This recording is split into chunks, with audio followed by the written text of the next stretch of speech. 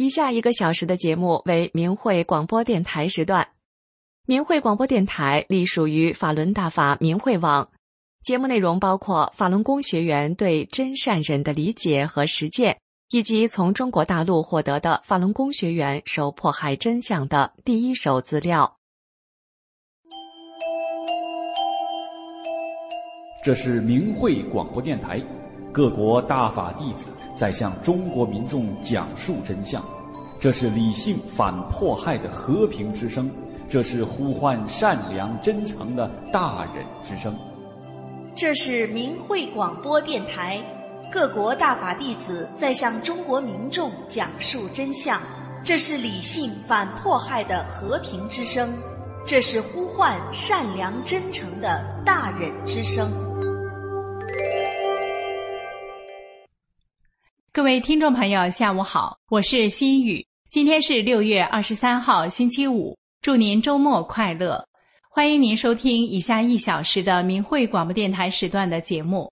我们节目播出的时间是北京时间每天下午5点到6点。首先为您介绍今天节目的主要内容，先是法轮功真相系列节目，接着有10分钟的新闻，然后请听时事评论，真正的幸福是什么？之后将再次是法轮功真相系列节目。今天的修炼故事栏目将与您分享我要当个不打人的妈妈。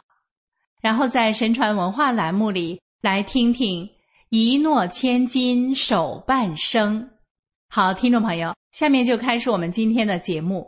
在法轮功真相系列节目里，首先请听为什么说公安警察也是受害者。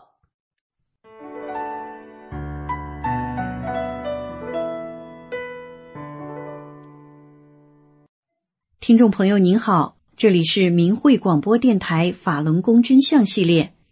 今天给您带来的是一个真实的故事。那是2002年4月，有几名法轮功学员被非法关押在一个公安局里的地下通道中。在昏暗的灯光下，几名警察挨个询问这几名法轮功学员的姓名。见他们都不说话，一名年轻的警察抽出宽宽的皮带，朝一个坐在墙边的年轻男法轮功学员狠命地抡去。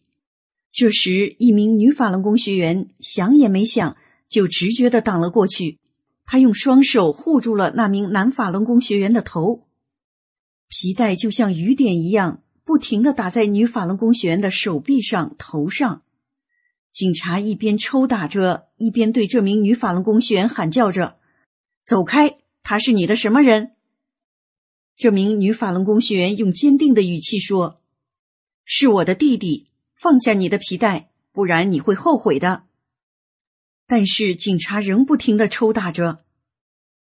这时，地下通道的尽头，忽然有一个小小的人影走了过来，是个看上去6、7岁的小男孩。小男孩一边对着这位年轻警察喊爸爸，一边从裤兜里拿东西塞到嘴巴吃着，然后漠然地看着眼前残酷的场景。年轻警察停下手，看见儿子，狰狞的脸上露出了些许笑意。他回应了男孩一声后，又摆起架势，准备要抡起手中的皮带继续殴打。看着眼前这名6、7岁的男孩，女法轮功学员对警察说：“你把孩子带走。”年轻警察愣了一下，随即他得意地说：“放心，我们的孩子是久经沙场考验的，这种场面吓不着他。”但是女法轮功学员再一次用不容置疑的语气对年轻警察说：“你把孩子带走。”接着他说道：“不久的将来，你的儿子知道你今天毒打的是这个世界上最善良的人们的时候，他会唾弃你的。在他面前，你将失去做父亲的尊严。”地下通道里顿时一片寂静，年轻警察怔怔地愣在那里，其他警察也呆呆地看着他。过了片刻，年轻警察低着头，牵着儿子的小手向外走去。但是走了几步，他又停了下来，然后俯下身，用在场每个人都听得见的声音对儿子说：“跟阿姨再见，说谢谢阿姨。孩子回转过身来，扬起他的小手，用稚气的声音喊着：谢谢阿姨，阿姨再见。通道里所有的人都静静地目送着他们。他们将要走到尽头时，年轻警察挥舞着他的右手向法轮功学员们致意，然后他领着儿子走出了阴暗的地下通道。后来有知情的人说，那个年轻警察是他们这里一个有名的打手，但从那次以后，同单位的人再没见过他挥舞皮鞭。即使是心狠手辣的打手，人性中也有对儿子的慈爱，也有对善的认同，也有对自己恶行的否定与悔过。如同黑暗中的光亮，法轮功学员用从真善忍法理中修出的大善大忍之心，唤醒了打手埋在心底的良知，使他停止了行恶。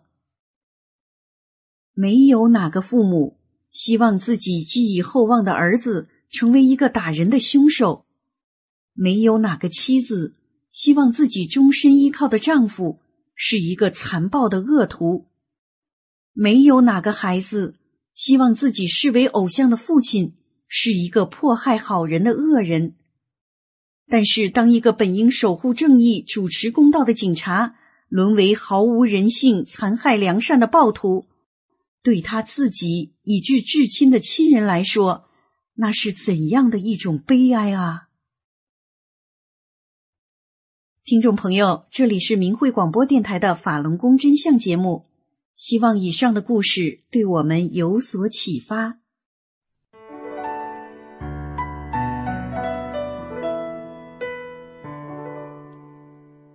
接下来为您播报10分钟的新闻。欢迎收听明慧网报道的大陆消息。这期节目的主要内容有：长期遭迫害，湖北法轮功学员罗英含冤离世；曾限龄逾8年多，北京市李小凤又被劫持；江西周美丽被关入南昌市女子监狱迫害。下面请听详细内容。据明慧网报道，湖北省咸宁市咸安区法轮功学员罗英女士在中共长达24年的迫害中，屡遭非法关押，受尽折磨，于2023年5月1号含冤离世，终年70岁。罗英是咸宁市咸安区36电机厂退休职工，她曾患有严重的风湿性心脏病，久治不愈。罗英1995年开始修炼法轮功，很快严重的风湿性心脏病就好了。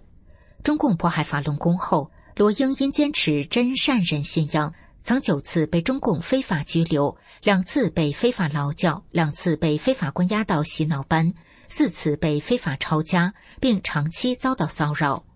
1999年12月，罗英去北京上访，为法轮功说句公道话，被警察劫持到咸宁市看守所，非法关押6个月。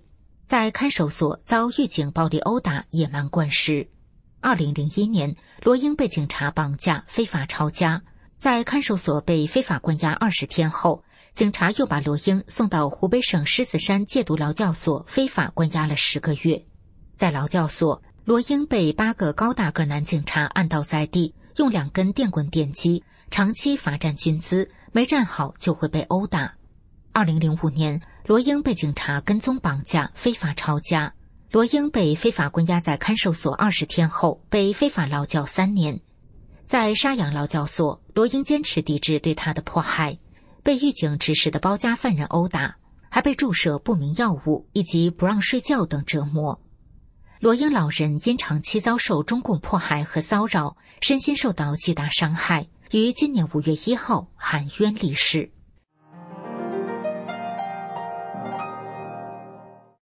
据明慧网报道，近日得知，北京市平谷区法轮功学员李小凤女士5月14号再次被警察绑架。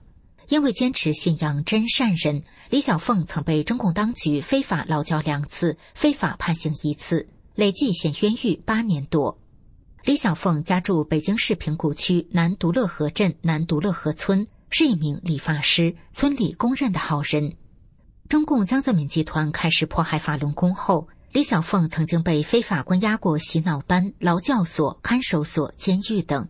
以下是她遭受迫害的部分事实。2001年，李小凤被非法劳教1年半，后又被延期10个月，先后被非法关押在北京平谷看守所、北京新安劳教所和北京大兴女子劳教所。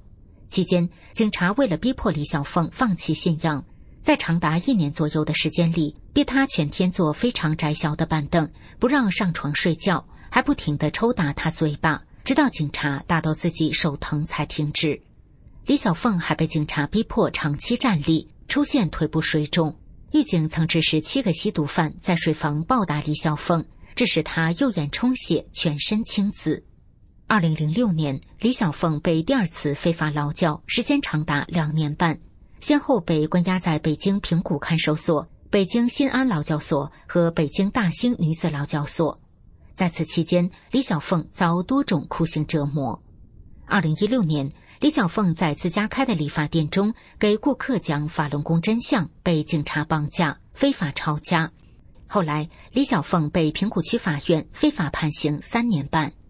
如今，约60左右的李小凤再次被警察绑架，下落不明。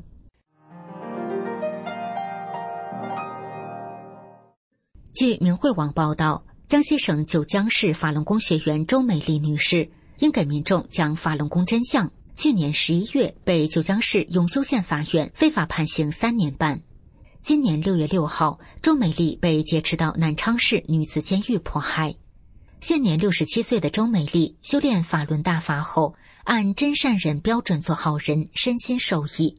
自中共迫害法轮功后，周美丽因为坚持修炼法轮功，多次被警察绑架、非法关押，曾3次被非法劳教，2次被非法判刑，在拘留所、洗脑班、看守所、劳教所、监狱被关押迫害，累计13年多。2001年，周美丽被接入九江市马家垄劳教所，非法劳教3年。在劳教所，周美丽遭到挂靠、超负荷劳动等折磨。非法劳教期满，周美丽因为拒绝放弃信仰，又被非法假期6个月。2011年，周美丽在瑞昌市发放法轮功真相资料，被彭城派出所警察绑架，在派出所期间遭劫持、绑老虎凳、烟头烫等各种刑讯逼供，后被瑞昌市法院非法判刑3年。在南昌监狱，周美丽因为拒绝所谓的转化，曾被连续罚站24小时，长达4天4夜，不让合眼。2016年，周美丽和几位法轮功学员因给民众讲法轮功真相，被彭浦派出所警察绑架。周美丽被九江市浔阳区法院非法判刑4年半，结束冤狱后，又被九江市人力社会保障局无理扣发养老金。据明慧网统计，迄今为止，被中共迫害致死的法轮功学员中，能够查明身份的有4966人。但由于信息封锁，尤其是中共掩盖活摘法轮功学员器官的罪行，法轮功学员因迫害而导致的实际死亡人数远远超过这个数字。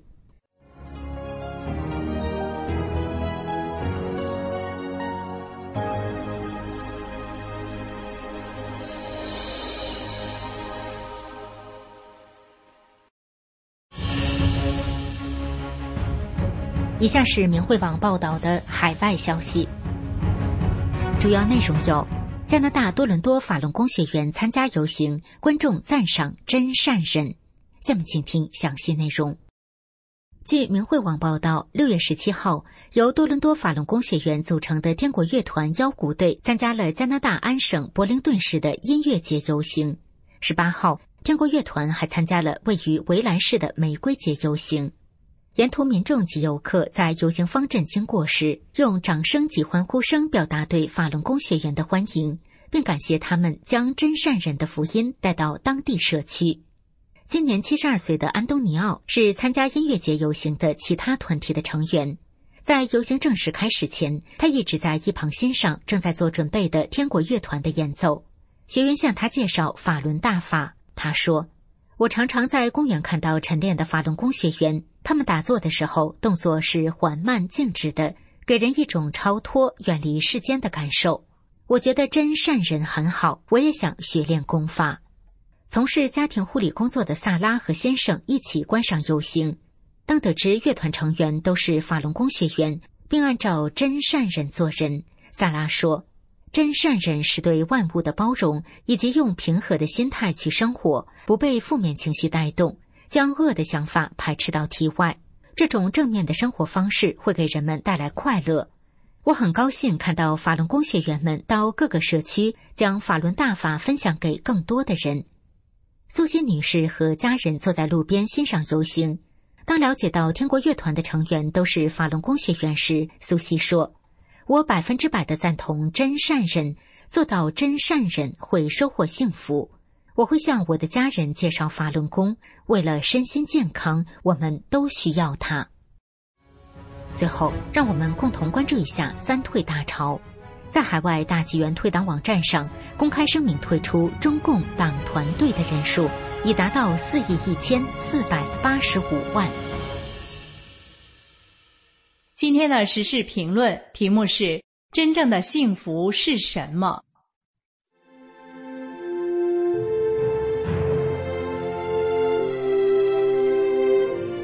请听时事评论：真正的幸福是什么？文章发表于明慧网2022年8月29日。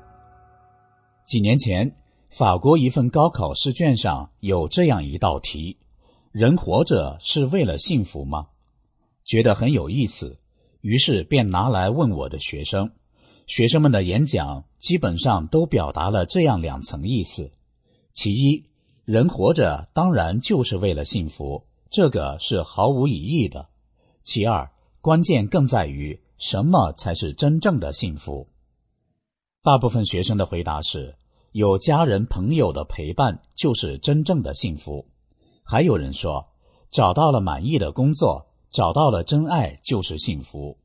从人之常情这个角度来看，他们讲的并没有错。人生在世不过100年，人最应该得到的不就是亲情、友情、爱情，这些人世间最美好的情谊，以及能让自己生活无忧的铁饭碗、金饭碗，乃至功成名就吗？然而，得到了这一切，人真的就会觉得满足、幸福吗？在这个物欲横流的世界，或许有人已在不经意间发现，人其实是很难让自己满足的。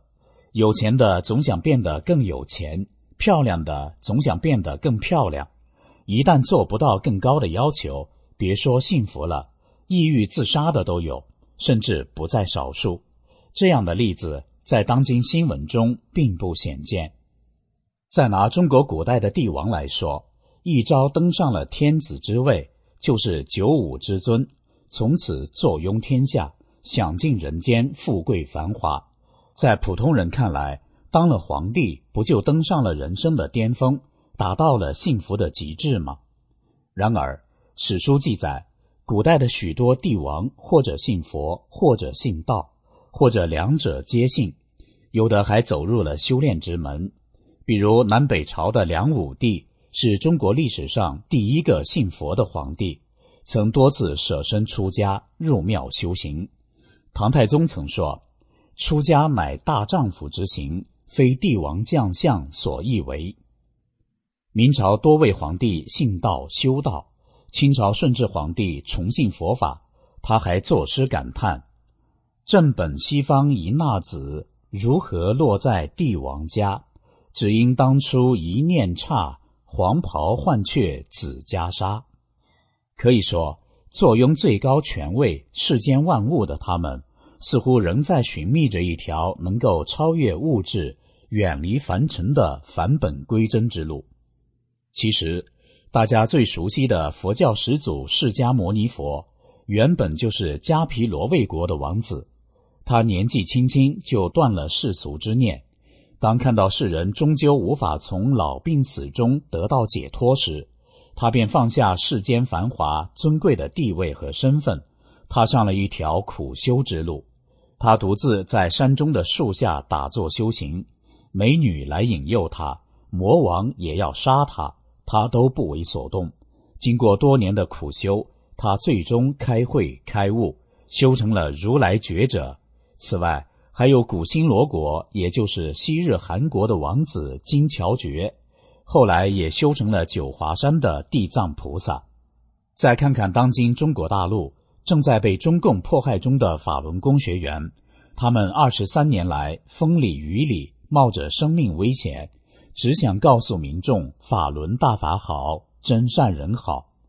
哪怕是只有一个人明白了法轮大法好，真善人好，他们就觉得幸福，这一天都没有白活着。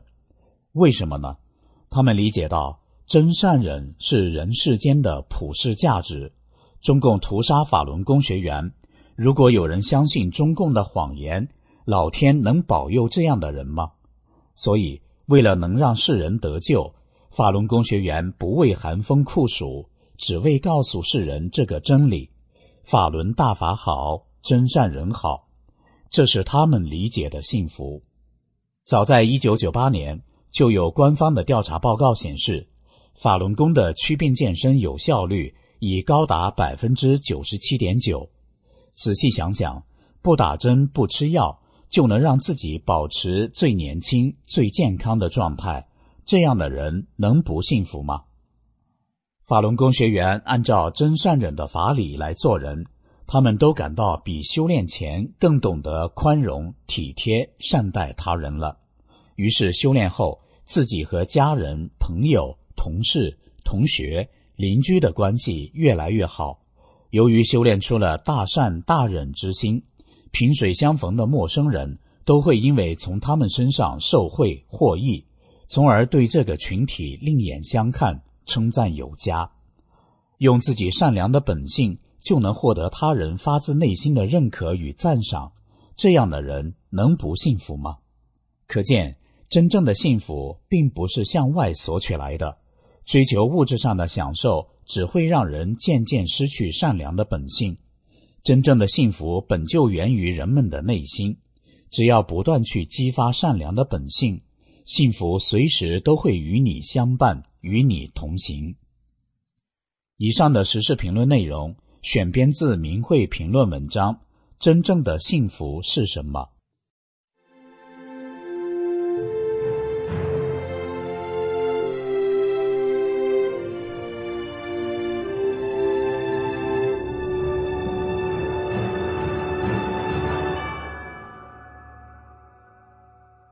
听众朋友，您正在收听的是明慧广播电台时段，我们节目播出的时间是北京时间每天下午5点到6点。更多节目可以通过破网软件到明慧电台网站收听，网址是 mhradio.org。 欢迎您继续收听。下面是法轮功真相系列节目，请听专业电视人说天安门自焚是在演戏。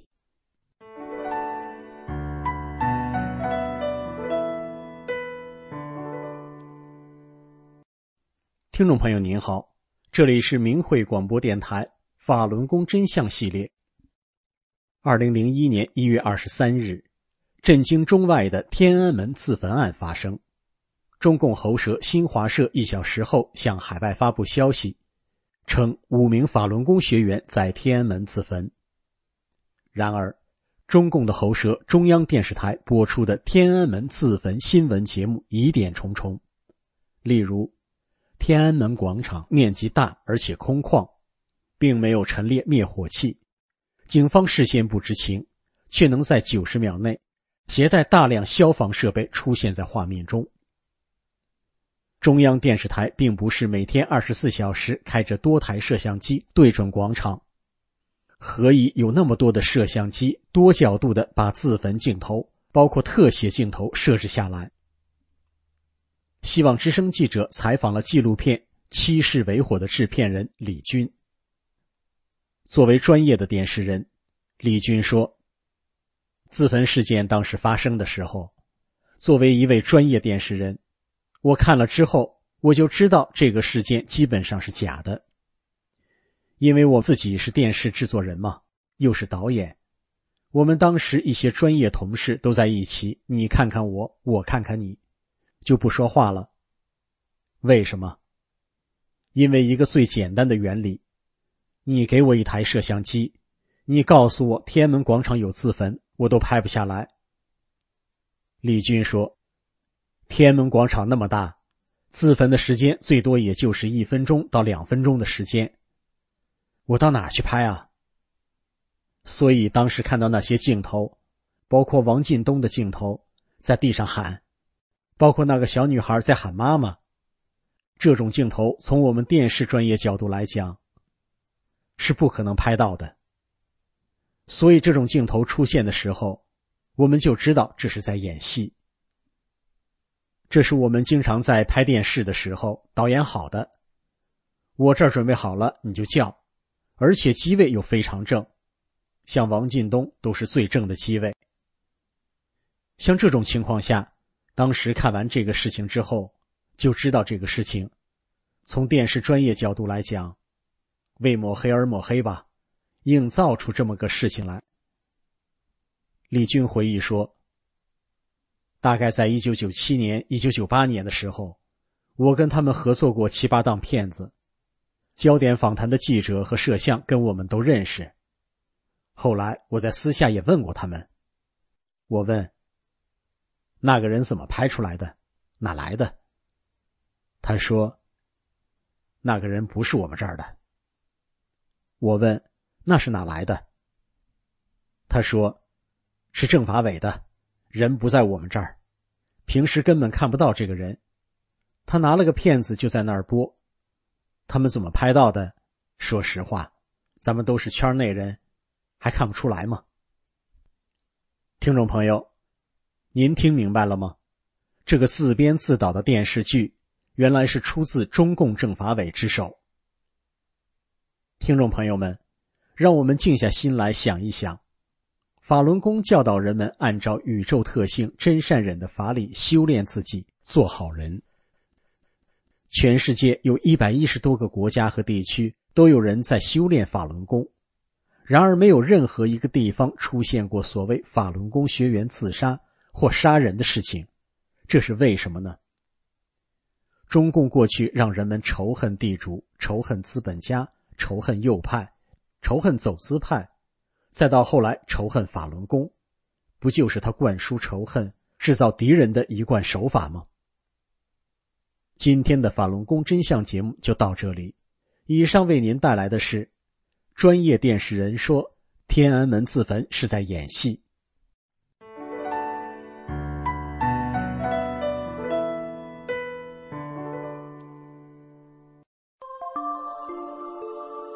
身心净化，道德升华。现在是明慧广播电台修炼故事节目。在江南水乡，柳树大概是最常见的植物了。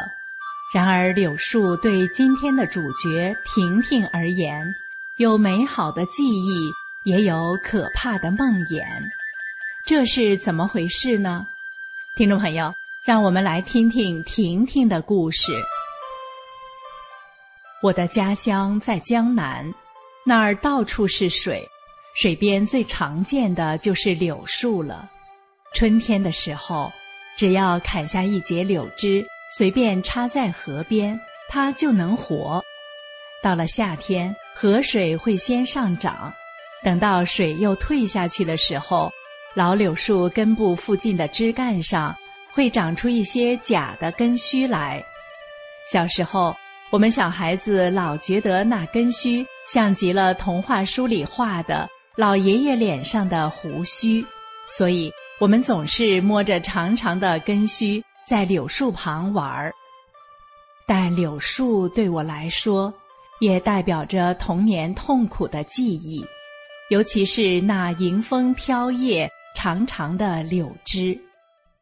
小时候，我的父亲在外地工作，常年不在家，家里家外全靠母亲一个人操劳。我记得的母亲总是孤单又辛苦的。母亲没有太多时间精力管我们，但她相信棍棒底下出孝子，所以她对我们几个孩子尤其是我这个老大，简直就是用棍棒代替说话养大的。因为柳树随处可见，母亲总是随手就掰下一根柳枝，撸去树叶就拿来抽孩子。这样的柳枝就变得特别可怕，那长长的柳枝甩起来就像鞭子一样，打人那个疼啊！所以我偷偷管它叫柳鞭。有一次我被母亲打急了，跑出门去，我心里又怕又恨。我清楚地记得自己一边跑一边在心里说：哼，打我，我现在还小，等我长大了有了孩子，我一定不打他，让他快乐长大。母亲觉得用柳鞭抽人，皮疼肉不疼，伤不到人，却能让我们长记性。或许是这样吧，母亲用柳鞭抽孩子，确实伤不到内脏，却深深地伤了我的心。这样被打大了的我，长大成家了，也有了一个女儿。我没有忘记小时候的痛苦，也记得自己那个不打孩子的决心。女儿1岁多的时候，夏天天热，每天我都用大浴盆给她洗澡。我先在盆里放上很多水，再陆续放进一些玩具。女儿一进浴盆就高兴地玩着小鸭子、小鱼，也乖乖地让我给她洗澡。洗完了，我再给女儿铺上薄薄的一层爽身粉，看她小小的脸蛋儿舒服地笑着，我心里也充满了喜悦。突然有一天，不知道为什么，女儿就是哭着不进浴盆。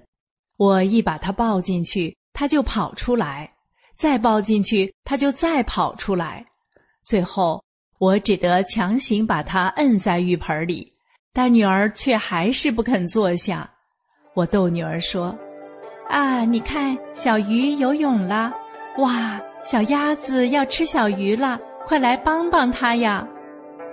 我很有耐心地一边哄一边逗着女儿。可是这一天，不管我怎么哄，女儿就是坚持不肯碰水。我问她怎么回事，她也不说话，只是一个劲儿地哭。这一下，我突然一下火就上来了，啪的一声，我伸手就照女儿屁股上打下去。这一巴掌把女儿吓了一跳，她含着眼泪乖乖地下水了。女儿这一番折腾弄得我狼狈不堪，我满头大汗，一边帮女儿洗澡。这时带着火气的我心里想，看来孩子还真是不打不行呢。隔天早上醒来，女儿看起来恹恹的，没什么精神。我一摸，她全身滚烫，我这才恍然大悟，女儿可能昨天就有点发低烧，身上发冷，沾了水一定就更冷了。想到这儿，我的眼泪唰地涌了出来。原来昨天不是女儿不懂事，而是我这个当妈妈的不称职啊。她还那么小，不会表达，我却不够细心，不但没发现孩子哪儿不对劲儿了，还在痛苦的时候打她。就在这一瞬间，我想起了大法师父的一句话。师父在转法轮中说，你老是慈悲的，与人为善的，做什么事情总是考虑别人，每遇到问题时首先想，这件事情对别人能不能承受得了，对别人有没有伤害，这就不会出现问题。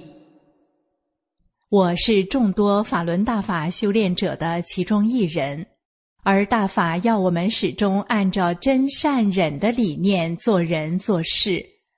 当我想起大法师父的法理时，我立即意识到，我错了，我没按大法的要求做到忍，也没能先为女儿着想。我在心里向大法师父认错，同时我真诚地对女儿说，对不起，都是妈妈不对。昨天你是不是怕冷才不愿意洗澡的？女儿点了点头。对我来说，这次教训实在太深刻了。从此以后，面对孩子在遇到棘手的问题时，我都会想起大法师父的话，先冷静下来，试着为对方着想，再理智地去处理。很快的，女儿入了小学。上2年级的时候，女儿刚学会自己出门找人玩。那段时间，街坊几个孩子放学了，就凑在一起玩得不亦乐乎，谁也不想回家做作业。女儿那时常玩到我下班了，才想起来要做作业。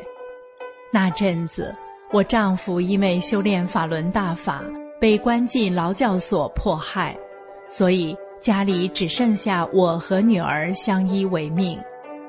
有一天，我加班回家晚了，女儿还没回来，我还从街上把女儿叫回家写作业，然后才赶紧去做饭。我们母女俩吃了饭，收拾完了，我在帮女儿检查作业时，发现她的作业竟然只写了几个字。我问女儿，这是怎么回事？女儿默不吭声。我问不出答案，心里又急又恼。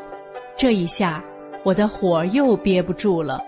我随手拿起尺子，拽出女儿的小手，就要打她。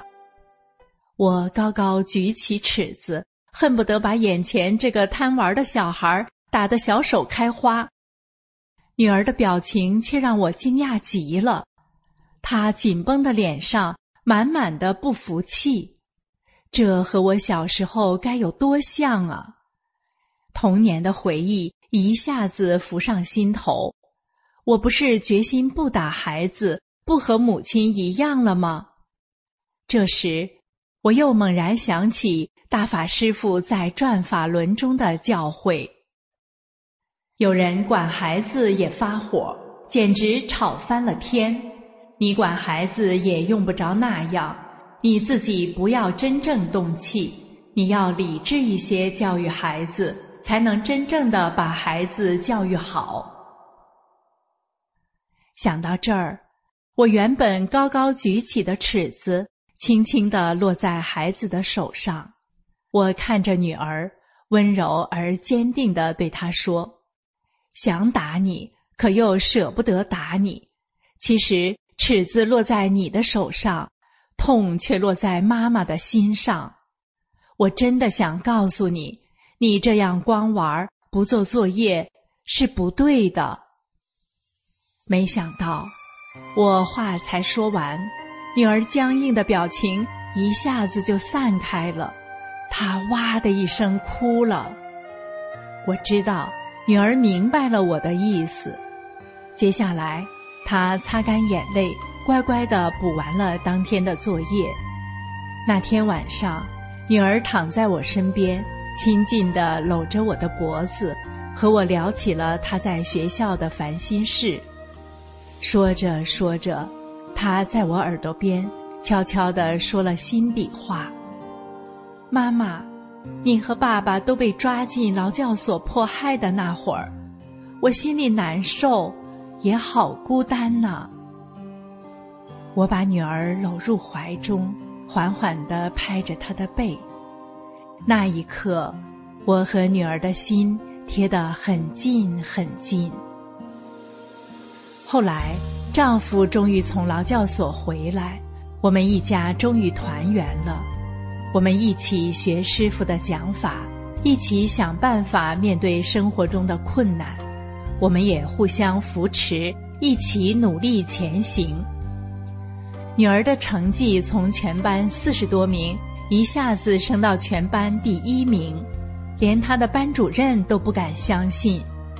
再后来，女儿考上了重点大学，认识的人都夸女儿懂事争气，也很羡慕我们母女俩感情好，总是处得那么融洽。我真的成为了一个不打孩子的母亲了，但我也明白，想教好孩子却找不到方法的那种煎熬。我体谅了母亲，解除了从小积压在心里的怨恨。我发自内心地孝顺老人。有一天，母亲感动地问我，学法轮功的都和你们这样好吗？只为别人考虑。我看着母亲肯定地说，法轮大法的每一个真修弟子都会是这样，而且我做的还远远不够，做得比我好的多的是呢。听众朋友，相信有很多人都和故事的主角婷婷一样，希望自己是带给孩子快乐幸福的父母。然而现实中却可能是心有余而力不足的。为什么婷婷却真能做到了？尤其是他们夫妻都曾因为修炼法轮大法而遭到非法关押，在这样的家庭情况下是更难做到的，您说是吧？根据婷婷自己说，是因为修炼法轮大法，让她看到了自己的缺点，找到了产生问题的根源，而且赋予她控制情绪的意志力，给予她解决问题的智慧。这是她之所以能做到的原因。希望婷婷的这些经验能使听众您有所启发。今天的故事就到这儿了，感谢您的收听。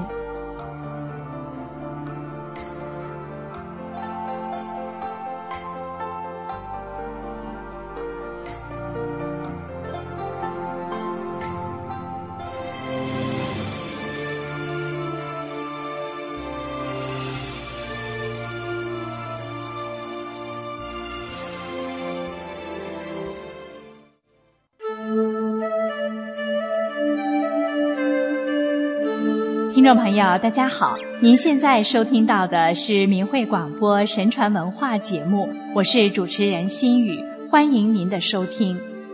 今天我们来讲一个古人一诺千金守半生的故事。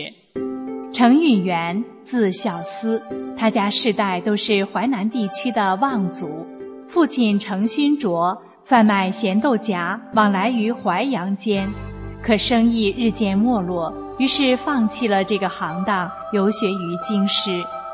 北平平谷县有个人叫刘登庸，当时要进京候选布曹的官职，碰巧与程勋卓邂逅于旅店里，二人相谈甚欢，聊起家中儿女，于是双方缔结为儿女亲家，定下婚姻之约。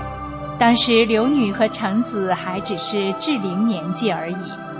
后来刘登庸任职河东蒲州的太守，60多岁仍无儿子，衙署中唯有老妻与弱女奴婢数人而已。不久刘妻过世，太守倍感凄凉唏嘘，也得了病。临终前告诉女儿，淮南的程允元是你的夫婿，是经过我们两家父母之命、媒妁之言定下的，你应谨记不忘。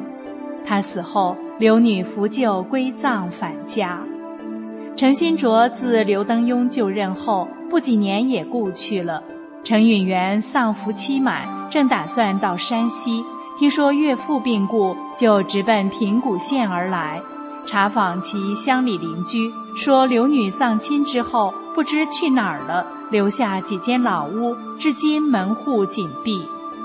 程子想自己一身寒酸落魄，走了数千里路，手上的钱也快用尽了，这该如何是好？正为难之际，适逢一侠客慷慨解囊，增以路资装备，这才得以辗转南归。而刘登庸也因为居官清廉耿介，死后囊中毫无剩余，刘女只好以代人缝纫，依靠做针线度日。邻里中的熟人大多认为她贤淑温婉，因此求婚者摩肩接踵，络绎不绝。刘女每每以实相告，说自己早就有了未婚夫了，而那些人根本不信。刘女有个姑母，在金门接引安出家为尼，刘女为了躲避说媒，只好偷偷前往庵中依靠姑母。老尼劝她也剃度算了。刘女说，身体发肤受之父母，岂敢毁伤？而且父亲于弥留之际还谆谆告知与程生有婚姻之约，侄女咋敢违背呢？所以我出于不得已，只能逆迹销声，投奔您而来，以杜绝乡邻悠悠之口。至于因为削发剃度而改变原本的容貌，那侄女是绝不敢听命的了。于是刘女从此深藏于密室，虽是3尺孩童也不得见，每日朝夕只是仰天默默祝祷，期望能见程生一面，就死而无憾。而程孝思归家以后，每日生计一发困顿，也有人劝他另行匹配，得个帮手共同奋斗。孝思神情忧郁，悄然不乐地回答，刘女生死存亡尚未可知，倘若死了，则这事儿就完结了。如果她还活着，一直为我守着贞节，待字闺中，而我就这样在不明真相之下对她弃之不顾，绝对是不应该的。就这样，程孝思一人独处几乎达30年，年近50了，粗茶淡饭仍然不能自足。后来在漕运的船只上谋得授课一职，随着跑船南北往来，年年习以为常。乾隆丁酉年4月，舟船停靠于金门，孝思于船上的旗丁登岸到茶肆喝茶，恰巧有人在谈论刘女之事，他仔细听着，终于知道了刘女的消息，马上到接引庵求见。老尼为他陈述始末之后，老尼又把程子的情况转述给刘女听。刘女却说，桃与梅生长的果实，所贵之处在于及时采摘。以我这把衰老的年纪，仍答应与他缔结花烛，完成婚配。听闻此事者，肯定沈笑齿冷，以怪异视之。我在此敬谢程君一番诚意，该怪我俩3生缘分浅薄，我还有啥话可说呢？程子诚心邀之再三，可他始终仍是不答允。程孝思无奈，就去到县衙，长吁短叹地告诉了当地的县令金之中。金县令是个全心为民的良吏，听毕即刻直奔庵中，反复劝导小谕，并责以大义。第2天，终于把刘女接进衙署，与程孝思成婚，结为连理。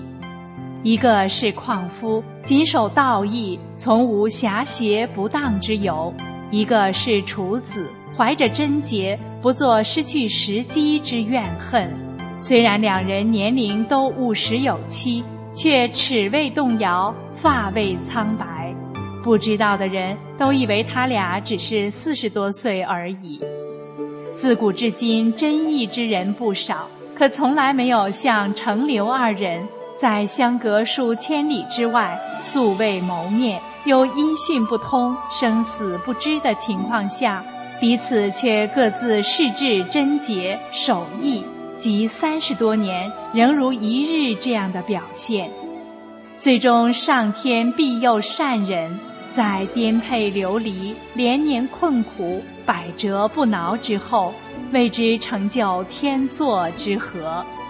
后来金之中县令不但成全他俩的美事，更为他们申请精养与褒奖，又考虑这对一夫真妇无盘缠归家，无以养家活口，首先捐出微薄的官俸，并倡议几位往日曾从事贩卖咸豆荚的商人及绅士共襄盛举。一时倾力相助者甚多，不管金银或物资，纷纷慷慨解囊。如此一来，夫妇俩得以买舟南返，构筑屋室，安置家产，朴素简约地持家过日子。有从淮南回来的客商谈起，说孝思回家后一连生了2个儿子，刘女快60岁了，还能怀孕，这又是前所未有。难道不是慈悲的上苍为了奖赏他俩的善良，想方设法为其曲意周旋、扭转、呵护，不使他们有一丝一毫的缺陷，并以此事来劝醒世人该信守然诺吗？朋友，听了这个故事，您也许并不赞同这2位主人公用半生来信守承诺的做法，会认为他们太傻。可是中国的古人重视的是诚信，是一诺千金，是真诚的为对方、为别人着想。虽然经过了苦难，但这样最终得到的幸福，那一定是长长久久的，是会得到神明的呵护和世人的赞赏的，而之前的辛苦付出也就获得了最佳补偿。今天的中国人真的是无法理解和想象这样的行为。在一个无神论充斥的国度里，人们更看重的是及时行乐和所谓当下的幸福，而追求一时的快乐，甚至感官的刺激，往往留下的却是长久的内心的空虚，还有生活中各种各样的无时不在的痛苦与不幸。身体上的病痛，经济上的匮乏，人际关系的苦恼，精神上的痛苦，欲望的无法满足。可是您也许并未想到，这正是违背了神给人规范的仁义礼智信的行为准则，才会带来了各种苦难。反过来再看程刘2人，坚守诺言，换得的却是下半生的幸福快乐，不是很让人称羡不已吗？各位听众朋友，今天的神传文化节目就为您播送到这里，感谢您的收听，我们下期节目再会。最后是天音静乐，请欣赏歌曲。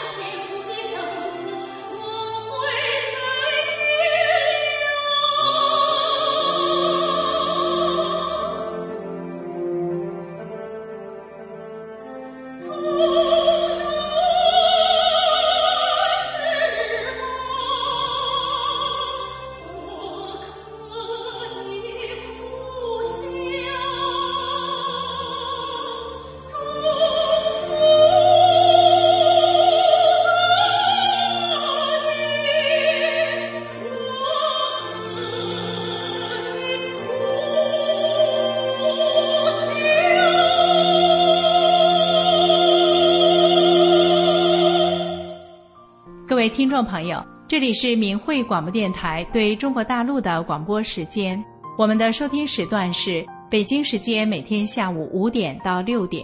更多节目可以通过破网软件到明慧电台网站收听，网址是 mhradio.org。